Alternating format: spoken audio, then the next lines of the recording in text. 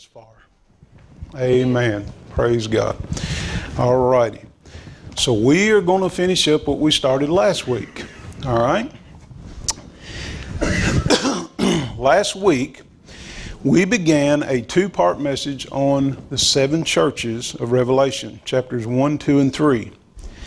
And we read that these churches were seven literal churches that were in operation during this time period. And that time period would have been around 95 AD when John had received the revelation from Jesus Christ. So this would have been about 62 years, as we mentioned last week, after Jesus had ascended into heaven. Now, as we mentioned last week, these seven churches were, will you turn me down just a little bit, William, were Ephesus, Smyrna, Pergamum, Thyatira, Sardis, Philadelphia, and Laodicea. All seven of these churches were located in Asia Minor, which was what we now know as Turkey.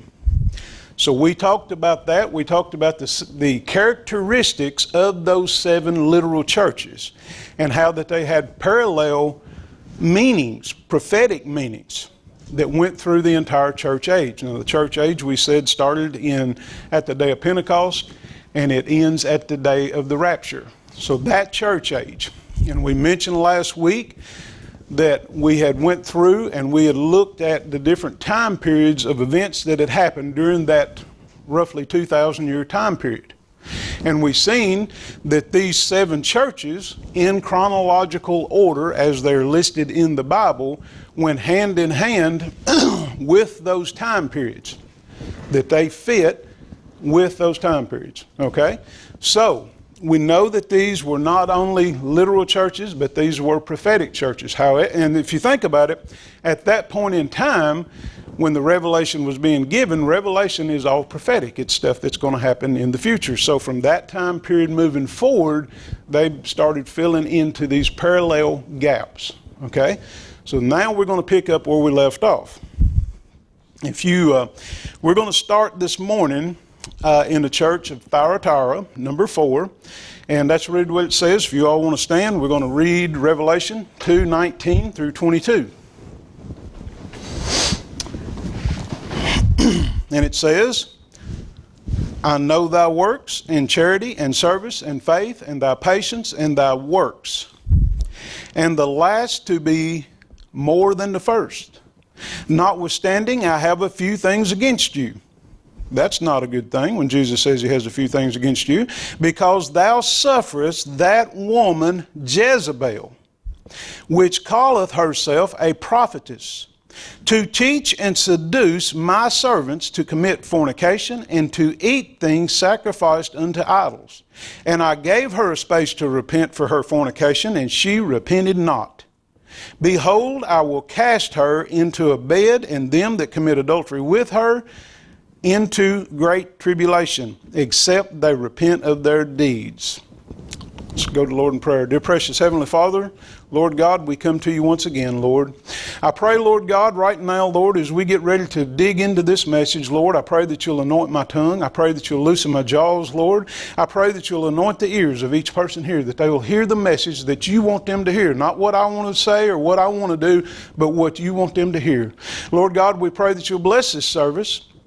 We pray, Lord God, that everybody will leave here this morning, Lord, with something that you have given them, Lord. We praise you, we thank you, and we give you all the praise for everything in Jesus' name. Amen. You may be seated.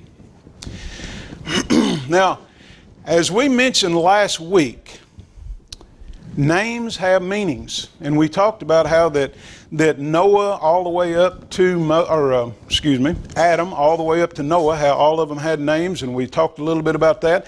But these churches also have names.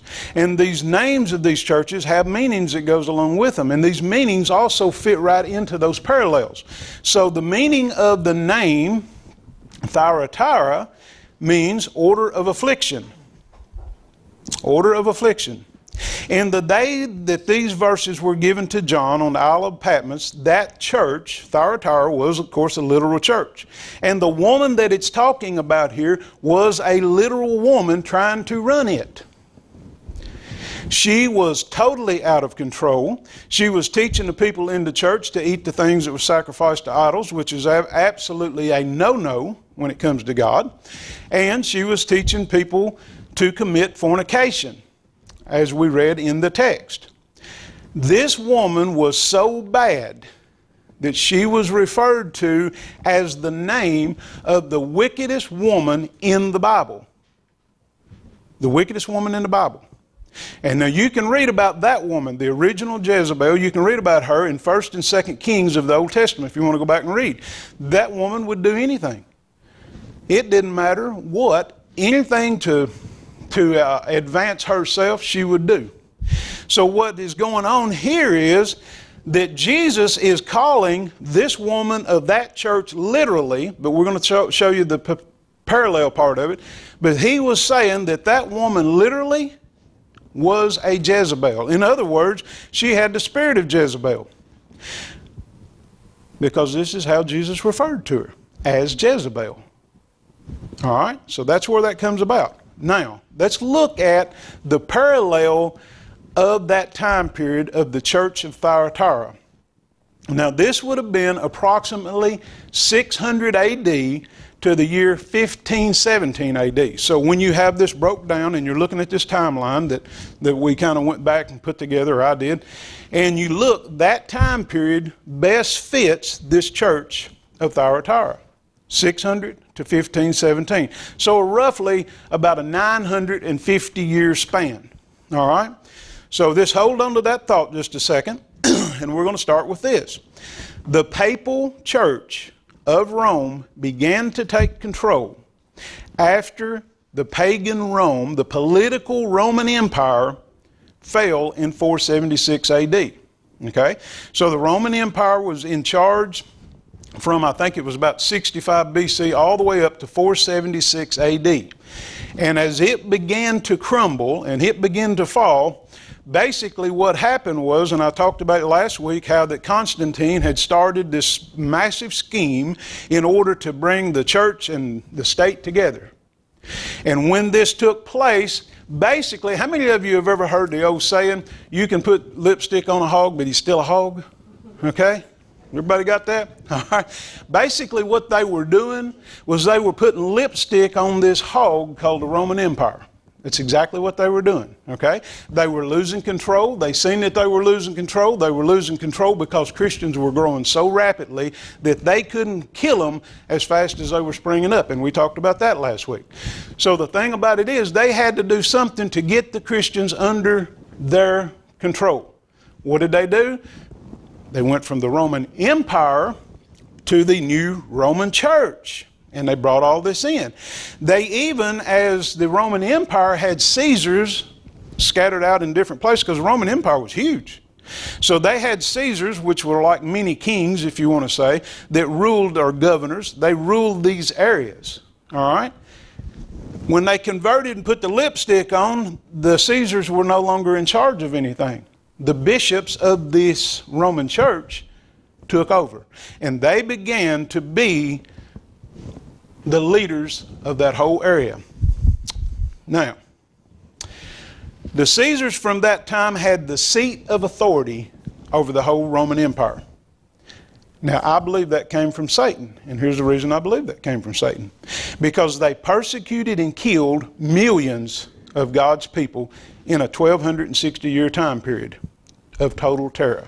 Now, I'll hit on that just a little bit as we move on. This 1260-year time period, this was prophesied in the book of Daniel. All right, as we were talking about in our class back there. In the book of Daniel, it mentions a little horn, and it talks about that little horn a little bit, and it says this little horn's going to have power for, the way it says it is, it's going to be 3.5 days. It's for a time, times 2, and half a time. So 3.5 days. If you take the day for a year, you know how I always say 1,000 years is a day and so forth, but if you take a day for a year, you come up with a 1260-year time period. If you look back through history, that 1260-year time period falls exactly between the year 538 and 1798 That was the time period that it covered. The Bible prophesied it. It came true exactly the way that it said. All of the churches that we have talked about thus far, including this one as we go on and finish it up, all of those churches fell into place exactly like John was getting the prophecy from Jesus Christ himself on the Isle of Patmos. They fell right into perfect place, in a perfect parallel with the happenings around us. So when we look at that, we're not done with the churches. So is all the other churches going to continue to fall in those parallels?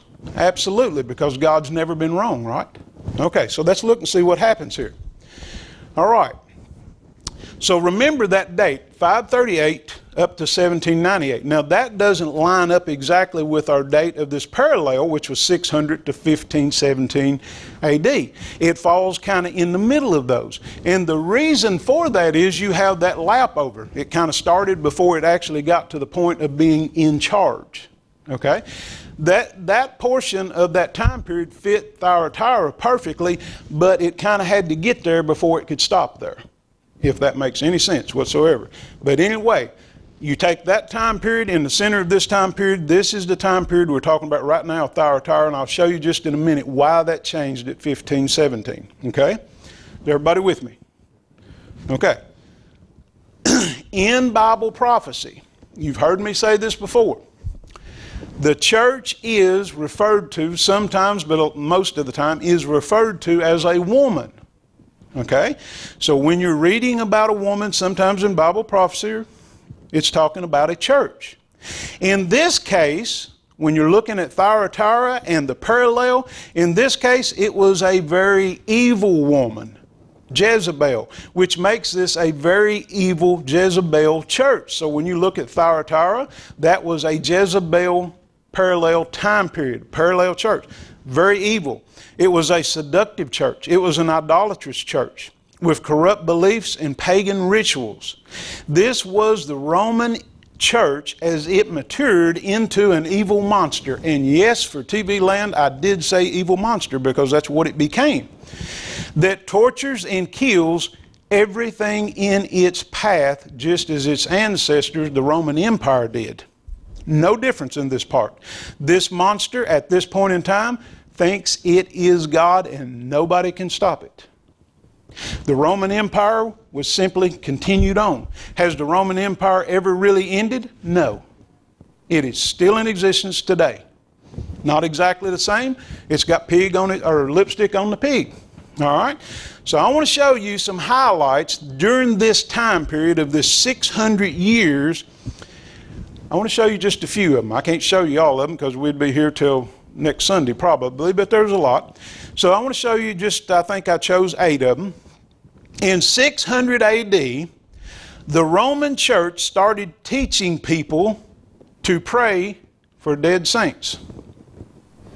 Really? Okay. That's pretty wild. And angels. Now, were they praying for fallen angels or God's angels? Because if they was praying for fallen angels, just like the dead saints, a little bit too late, right?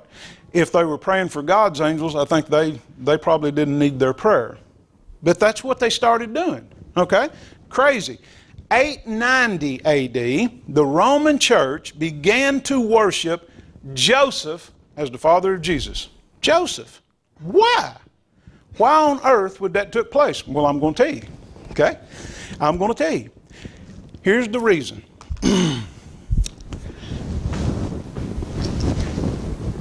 The Roman Empire and what's his name that started the Roman Empire, or started the Catholic Church? What was his name? I forgot.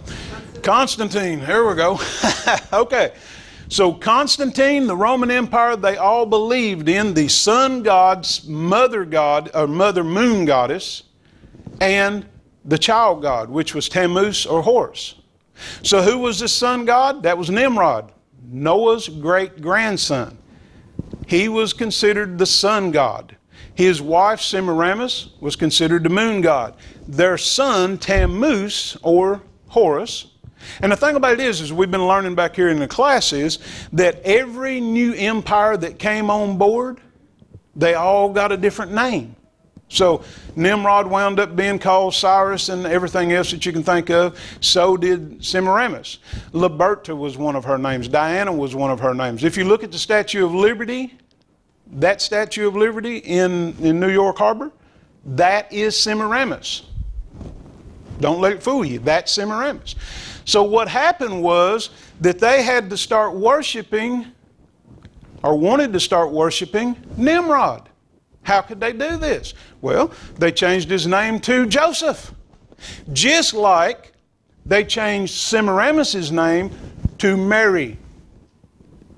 It's not the Mary of the Bible. It's Mary. They used that name as Semiramis' new name. And Jesus was the name given to the representation of Horus or Tammuz. That triad, Father God, Mother God, and Child God, is what this Roman church was built on. It's what it's all about. That's how that they got people sucked into that and deceived them so badly. And it's still going today. That's the greatest deception that's ever been known to mankind. Okay? That's the reason they wanted to start worshiping Joseph. It gets better. 1095 AD, the Vatican begins crusades. Now, I don't know about you guys, but when you think of crusades, what is the first thing you think of?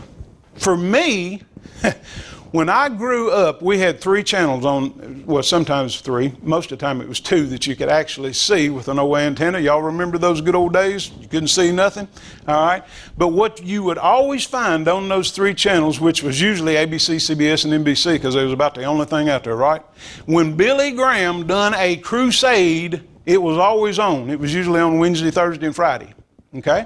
And I will never forget that because I always loved watching them. I still go back and watch some of those old ones sometimes just to be watching them. They were just pretty good. But when you hear about a crusade, that's what I think about. But that's not what a crusade is. A crusade is a war. Okay? That's what a crusade is. Crusades were wars, and it was when the Vatican began crusades or wars against Islam to recover the Holy Land, Jerusalem, for their own personal use. They wanted to control Temple Mount and make that their place. They wanted to be able to go in and build their buildings, the Roman Catholic buildings, on this Temple Mount. But I believe God Himself stopped that from happening. There was already 3 mosques on it. It didn't need nothing else on it. But I believe, or at least they were building them at that point in time. Now, I have a complete message on that, and one of these days I'm going to preach on that, how that Catholicism actually created the Muslim Islamic belief. Because the Arab people, they believed in the same God we do starting out. But what happened was Catholicism created them a Messiah, and they fell for it. Okay? And it was all to take over the Holy Land. And if I get on that, we'll be here for 3 hours, so I got to move on. But remind me, we'll do that one of these days because it's a great message. I love to preach it. 1119, the Knights Templar. Now, we've all heard of the Knights Templar. They were organized to lead and oversee the Crusades wars. So the Knights Templar was these big soldiers and stuff that they brought in and basically an army. And they would go out to lead these crusades, these battles. And I think it was, off the top of my head, I think they had 11 of these different wars that they were involved in, 11 or 12 of them, several of them over several period of years. But they would go out and they would, anybody that was an enemy of the papal church, they would go out against. In 1163, Pope Alexander III, get this now, you're going to think I'm lying on this. Alexander III labeled those that read the Bible as heretics. Now wait a minute, ain't this supposed to be a church that they're talking about here? Isn't that what that's supposed to be, a church? Anyone who read the Bible as heretics and locked them up and seized their property. Whoo, what a church. What a church. Tell you. In 1184, Pope Lucius III established the Inquisition. Now, what in the world is the Inquisition? My goodness. So we know that the Inquisition had something to do about being inquisitive, I would say. So here's what happened, okay?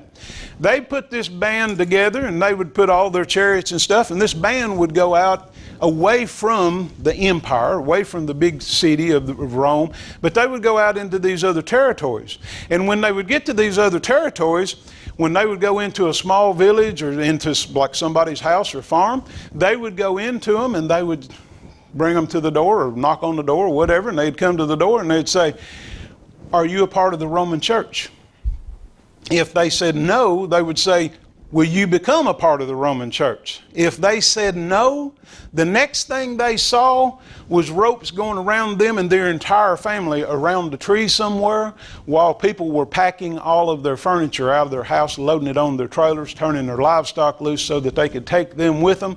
The other guys would be gathering up the hay bales or hay, and they would be laying it around that tree.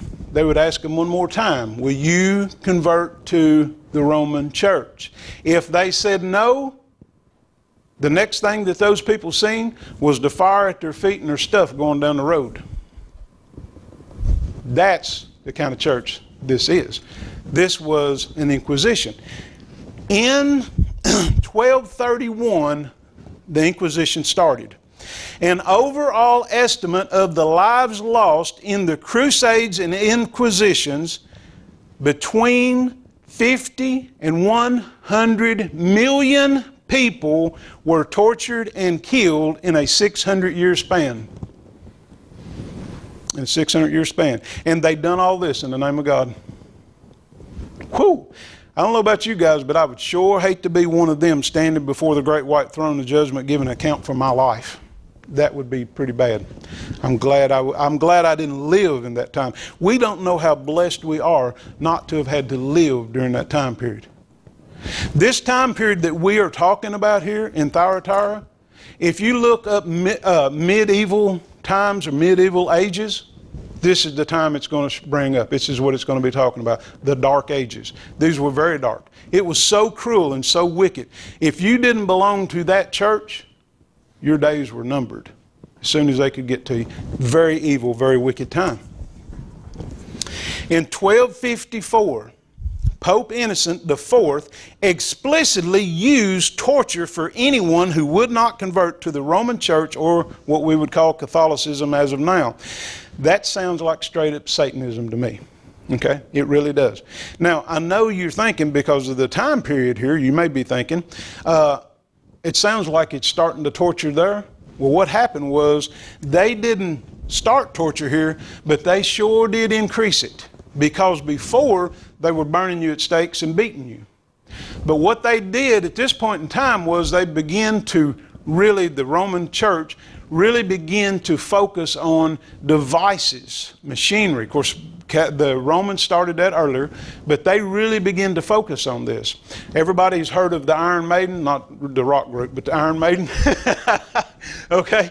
That was, and I probably said this before, but it was like a big sarcophagus, and it was hinged on one side and it would open up. And they had these spikes that stuck out the back of it and stuck out the front of it. And they would shove somebody in there. And they had that specifically, those spikes specifically placed where that when you shoved the human body in there, it would maximize the pain so greatly that you couldn't stand it, front and back.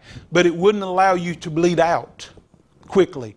They would close that thing on you and they'd leave you in there hollering and bellowing. And that's what they wanted the people to hear, was they wanted people to hear you wailing all over the place so that nobody would ever cross them in any way. It was all a power grab. It was all a power takeover. When the Roman Empire, when they took Jesus and they began to flog him with that cat of nine tails, at the end of those little leather straps that was on there, they had bits of rock, flint, bits of anything that they could use that was sharp. They had this thing down to an art. They knew that when they hit you, and they didn't just hit you with it, they would hit you and then they would yank it so that it would just rip the hide. They knew that if you went over 34 times, it was going to be a quicker death for the person. So they wouldn't go over 34 times. If you went 36, 38 times, it was pretty much the person was going to die. That wasn't what they were about. They were about keeping you alive in pain where you could wail the longest. And then they would hang you on a cross. They wanted you to hang on that cross in that boiling hot sun as long as you could, wailing, so people would not forget, or people would know and not forget what that would be like. It was a horrible time. Horrible time. The only reason they was going to break Jesus' legs, if you remember, they went to break them. The only reason they was going to break them was to try to cause death so that the body because it could not be taken down the next day during that special Sabbath. Number 5, Sardis means the red ones, which is the next church. And these are not as long, so we'll get out of here pretty quickly. Red symbolizes sin in the Bible. Now you can look this up in Isaiah 1:8. It talks about that. It gives you that reference.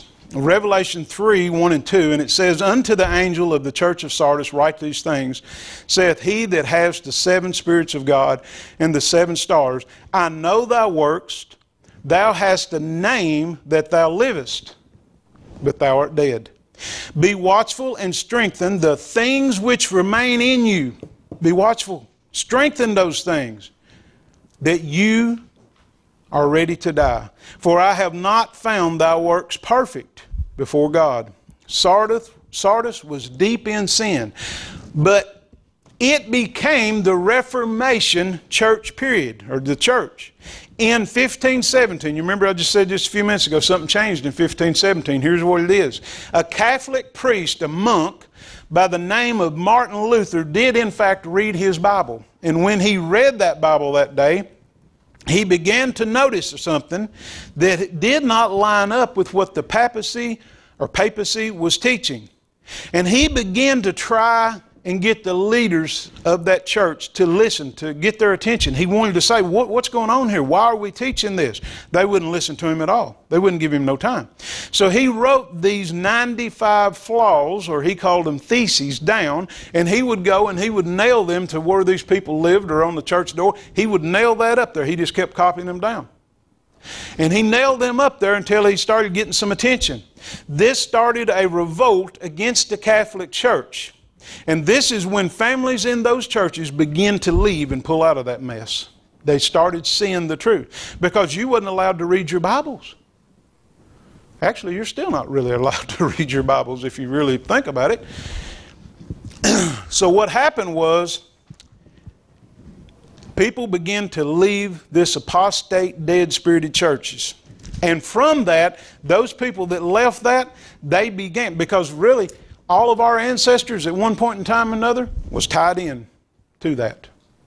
But they got out. Thank God some of them got out. And what they done was they started building churches. And from those churches that ascended from that over a long period of time, hundreds of years, that's where a lot of the denominations actually came on out of. Okay. By the 1800s, the Catholic Church looked like it was doomed. But the power of Satan and his minions got it up and running again a little after that. But it's not as strong as it ever was before. The parallel time period of Sardis was 1517. This was a short one, 1517 till 1648. Philadelphia is the next one, number 6, and it means brotherly love. Okay, so that sounds pretty good. We got a little brotherly love going on here. This was the missionary movement time period of the parallel, and that was from 1649 through 1900. So if we read what he says to them in Revelation 3, 7 and 8, "Unto the angel of the church of Philadelphia write, these things saith he that is holy, he that is true, he that hath the key of David, he that openeth, and no man shutteth, and shutteth, and no man openeth. I know thy works, behold, I have set before thee an open door," remember this, open door, "that no one can shut. For thou hast a little strength," they've got a little strength, they're not dead yet, "and has kept my words," it's looking better for them, "and has not denied my name." So when we talked last week, I said it was kind of like they got a report card. This one here is scoring pretty good. They got an A. They may even get an A+ on this one. So they're doing good. Jesus had no complaint on this church. So Jesus opened a door for ministry, as it says up here, that no man could shut. So it was started.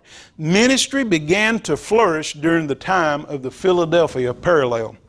Now I believe, and I believe pretty much everybody believes this that's done any history research, that this was the best time in all of history for Christian growth. It really was. 1649 through 1900. Now I remember hearing about and reading about people that were getting saved during this time periods. I mean, it was amazing. It was like somebody would start a tent revival or start a revival in a barn, and it wasn't long until it was just revivals that was going on for months and months at a time. It was amazing what went on. A lot of people were getting saved. A lot of people were getting born again. So I wanted to go back and I wanted to kind of look at some of the highlights that went on from that during that time period of Christian growth. And here's what I found. I found that somebody, or at least a group of somebody, had done a report on all of the things in date, in line, chronological order of the things that had happened. Now, there was a lot of stuff in there that was obviously Catholic put in. But what I found was that this report is 45 pages long. So do y'all want me to read it all? Okay, I didn't think so. 45, it took me forever just to read the thing. So what I did was I just started picking out just a few. So again, I've got like 7 or 8, something like that. So 1656, these are pretty interesting, and they go quick. The first Quaker missionaries arrived in what is now Boston, Massachusetts. So that's when the missionaries started kind of moving over in here. In 1660, Christianity was introduced to Cambodia. Now, I throw this one in here because I noticed that it was a lot of different groups that was going to all these different islands and these little, I guess third world countries, if you want to call them that. So I thought that was kind of interesting. In 1738, John Wesley's conversion eventually leads to the founding of the branch of the Methodist Church, although he had no intention of forming a separate denomination. So that's kind of when that got started. 1747, Jonathan Edwards appealed for the prayer of world missions, for he was the preacher of the first Great Awakening. So there was about 3 of those, the best I remember. These Great Awakenings would have been those revivals that I was talking about.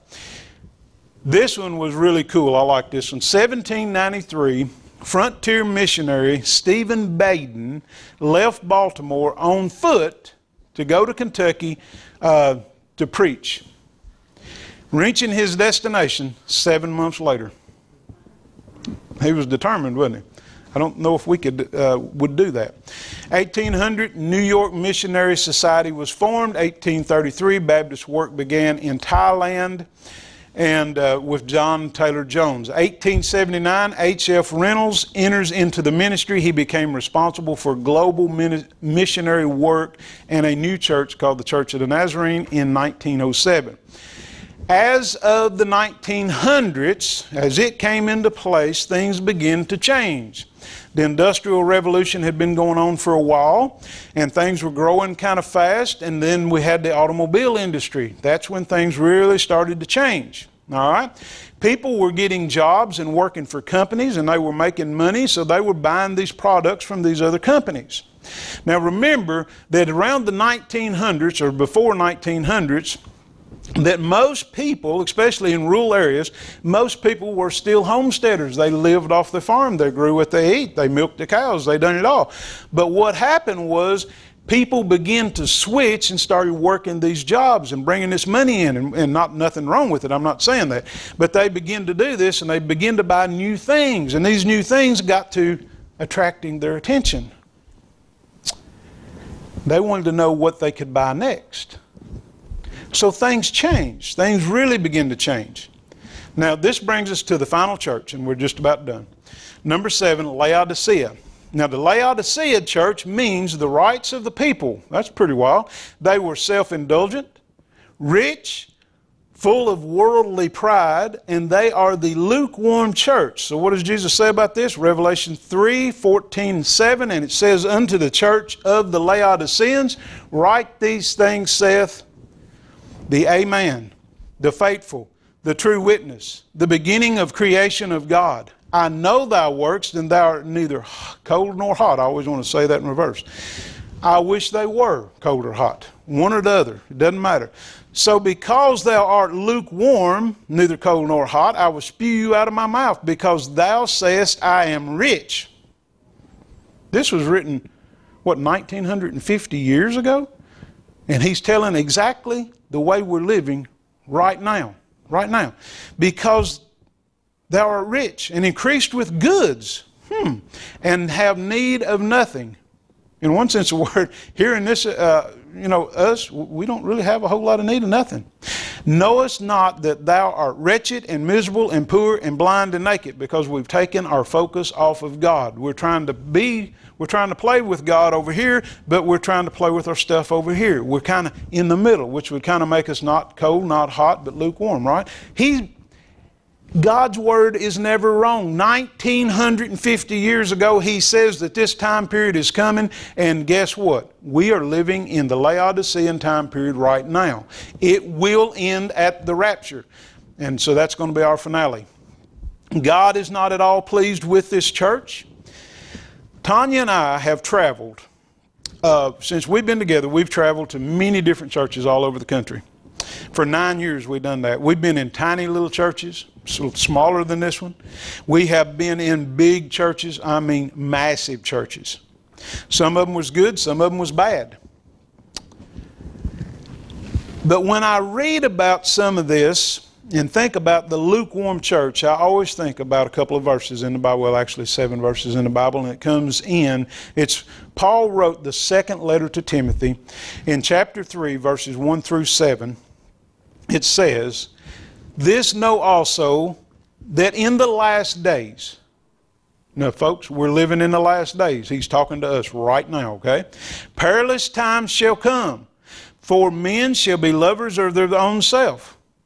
All you got to do is just look. We're definitely that, okay? Covetous, boasters, proud, blasphemers, disobedient to parents, unthankful, unholy, without natural affection. Wow, without natural affection. What happened a week ago today?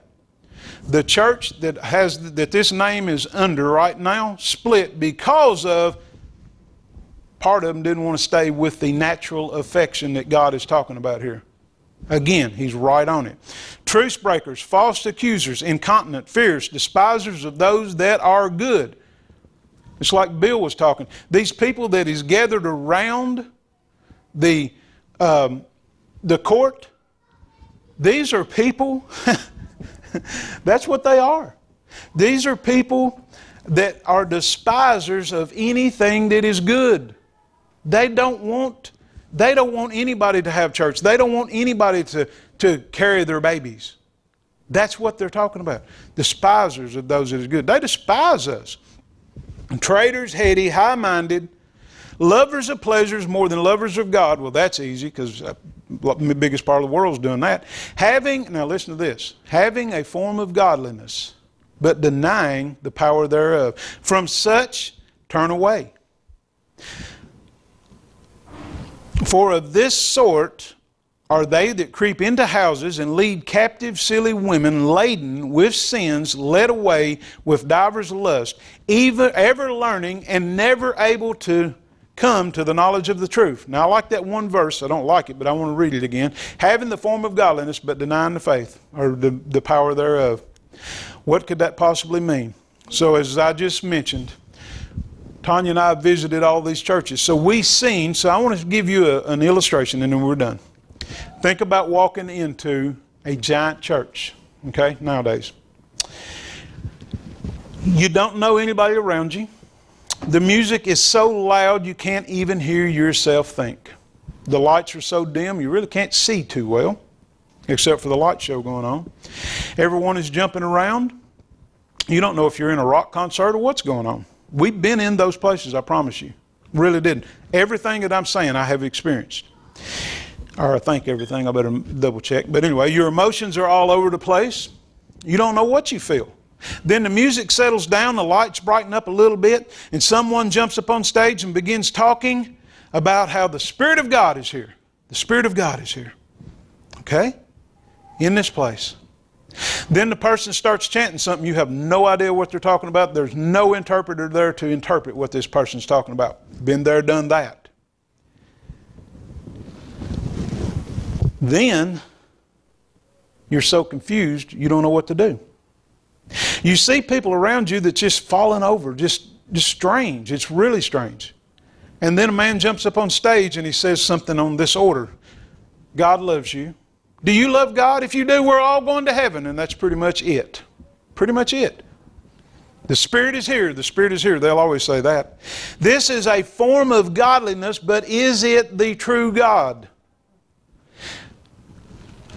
I feel a feel-good message on Sunday, live the way you want during the week, does not make God happy at all. Nothing. That's lukewarm. Have you ever wondered why smaller churches like this one, why that they have so much trouble keeping the doors open?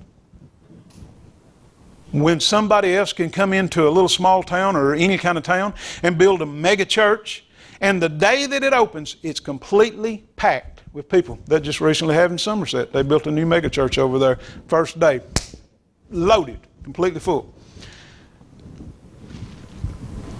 Now, I'm not trying to knock mega churches. Some of them are absolutely awesome. I've been to some that is just phenomenal. But some of them are just in it for the money. That's just hit it where it is, okay? They're in it for the money. And what they're doing is they are misleading people. They are so misleading people. It's about like this church we were just talking about, Thyatira. If a preacher don't challenge you by preaching the Word, the true Word, the Bible, you don't get any conviction from that. And you stay comfortable. In other words, lukewarm. If a feel-good message is just that, it's a feel-good message. If there's no conviction, you're comfortable. Okay? Now, we're going to have a song of invitation. But before we say that, I want to say one more thing, and then I'm done. In the first 3 chapters of Revelation, the church, the name, the word church, is mentioned 19 times. Beginning in Revelation, I don't think I put it on here, Revelation 4, chapter 4, verse 1. From there out, guess how many times the church is mentioned? 0. You know why? Just as these 7 churches were in perfect chronological order with the things that has happened in the last 2,000 years, chapter number 4, verse 1, and what it says, I'm going to read it to you, is the next thing on the agenda is going to happen. I hear people all the time say, I believe the rapture of the church is going to happen in the middle of the tribulation, or the rapture of the church is going to happen at the end of the tribulation. The Bible tells you exactly when it's going to happen right here. I'm going to read it to you. It says, now you got to remember, John is on the Isle of Patmos. And he says, after this, what's after this? What's this? After this that he's just been seeing, everything we've talked about, these 7 churches. After this, I looked, and behold, a door was open into heaven. He's looking up into heaven, and he sees this door open. And the first voice that I heard was that of a trumpet. A trumpet. If you go back and you look at Corinthians and Thessalonians, where it is talking about the rapture of the church, that time period when Jesus comes back, it's talking about ascending into heaven. It's talking about you will hear a trumpet shout. If y'all remember when I done that message on the rapture of the church and the Jewish wedding, you remember that? How that all that played into perfect harmony? Watch this. Watch this. This trumpet was talking to me, which said, come up hither, and I will show you the things it means, or that must happen. Come up hither. You know what the very word rapture means? It means to be caught up. When you translate caught up, it comes out rapture. It's rapturo. That's where it comes from, rapture. So he is saying here that he sees a door in heaven that is open. He hears the trumpet sound. and it says, come up here, and he goes up. Now notice what it says. Immediately. What does it say in Corinthians and Thessalonians? It says this is going to happen in the moment, in the twinkling of an eye. He shows it once again. And immediately I was in the Spirit. He had to be in the Spirit because his body couldn't go up. Flesh and blood can't go up. The Spirit. It lays it out perfectly.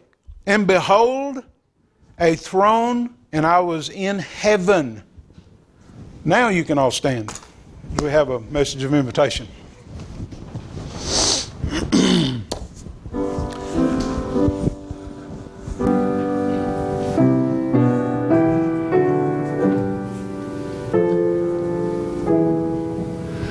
So once again, we gather at this time when we have an opportunity that if we have anything that's in our hearts that needs to be dealt with, it's a good time to deal with them. Because the very next thing that this word says that's not missed a beat, everything that it said has happened exactly like it said. And there's no difference in what's getting ready to happen. And rapture is the next thing on the agenda that is going to happen. That's the next big event.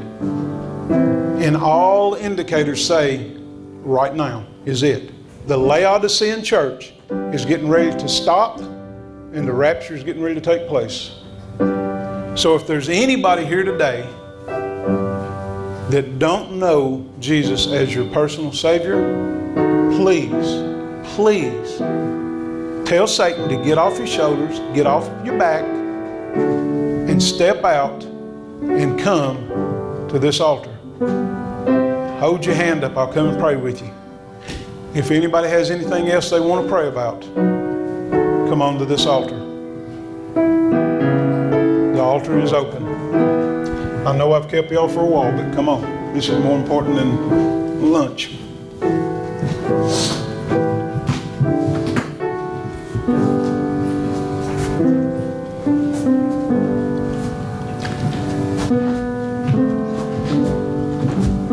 And anytime anybody comes to the altar, if you want me to pray with you in any way, hold your hand up so that I don't miss you, because I'm bad about doing that.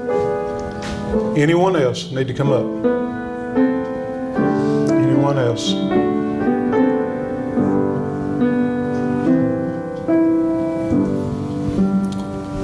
As Bill was talking earlier about the abortion thing, and it is special to his heart.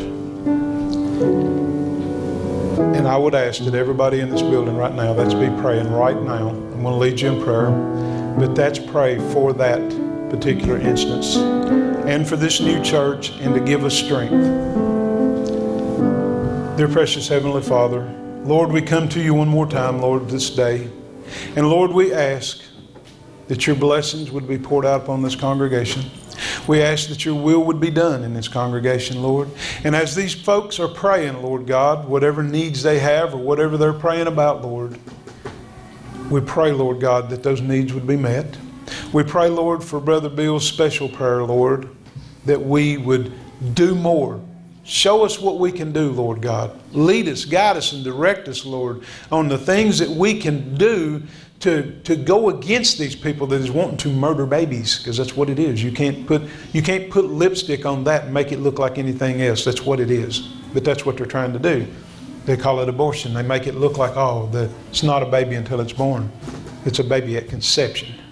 We know that, Lord. So, Lord, we pray for this special time, Lord, that we have in our government, Lord God, in our court system, Lord, where that they are at least thinking about, before this leak came out, at least thinking about fixing it to get the federal government out of it. So, Lord God, we pray that your will be done in these things, Lord.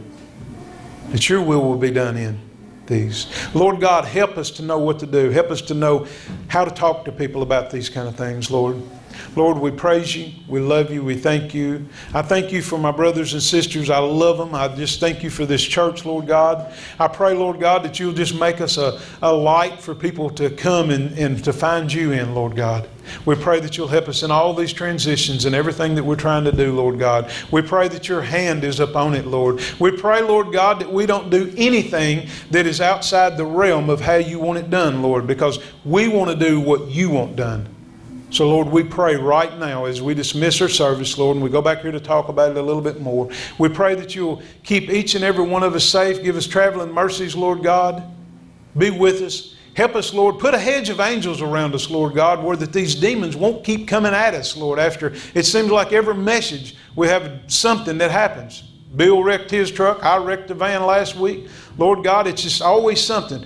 Put a hedge of angels around us, Lord, we ask. Protect us, Lord. Help us to do your will, because Satan is fighting back. But you are stronger than Satan ever thought about being. We love you, we praise you, and we thank you in this great day that we've had, this Mother's Day. In Jesus' holy name, amen. You're dismissed. Amen.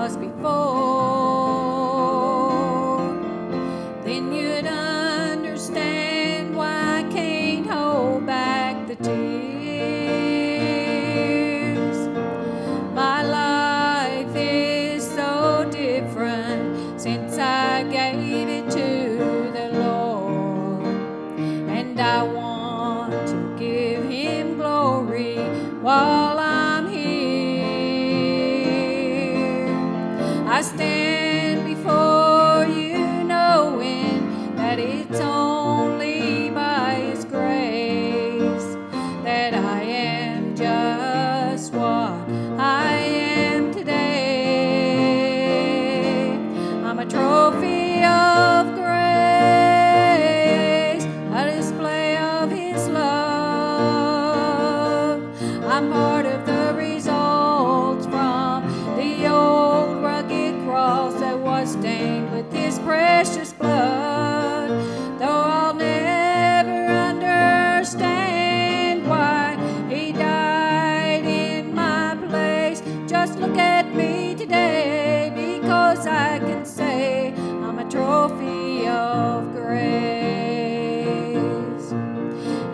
there is no way I can repay his love, and the mercy he's shown is more than life to me. There's nothing I can do or say that would ever be enough to pay the debt of sin he paid for me. My life's a testimony of his mercy, love, and grace, and one day I will thank him face to face. I'm a trophy of grace, a display of his love. I'm part of the results from the old rugged cross that was stained with his precious blood. Though I'll never understand why he died in my place, just look at me today, because I can say I'm a trophy of grace. Just look at me today, because I can say I'm a trophy of grace.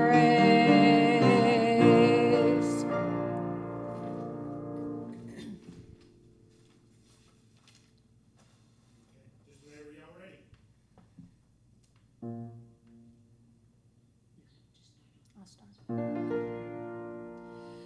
A voice within keeps my pathway straight, makes me look for the heavenly gate, makes me walk and talk the Christian way, tells me things about God above and all about his precious love.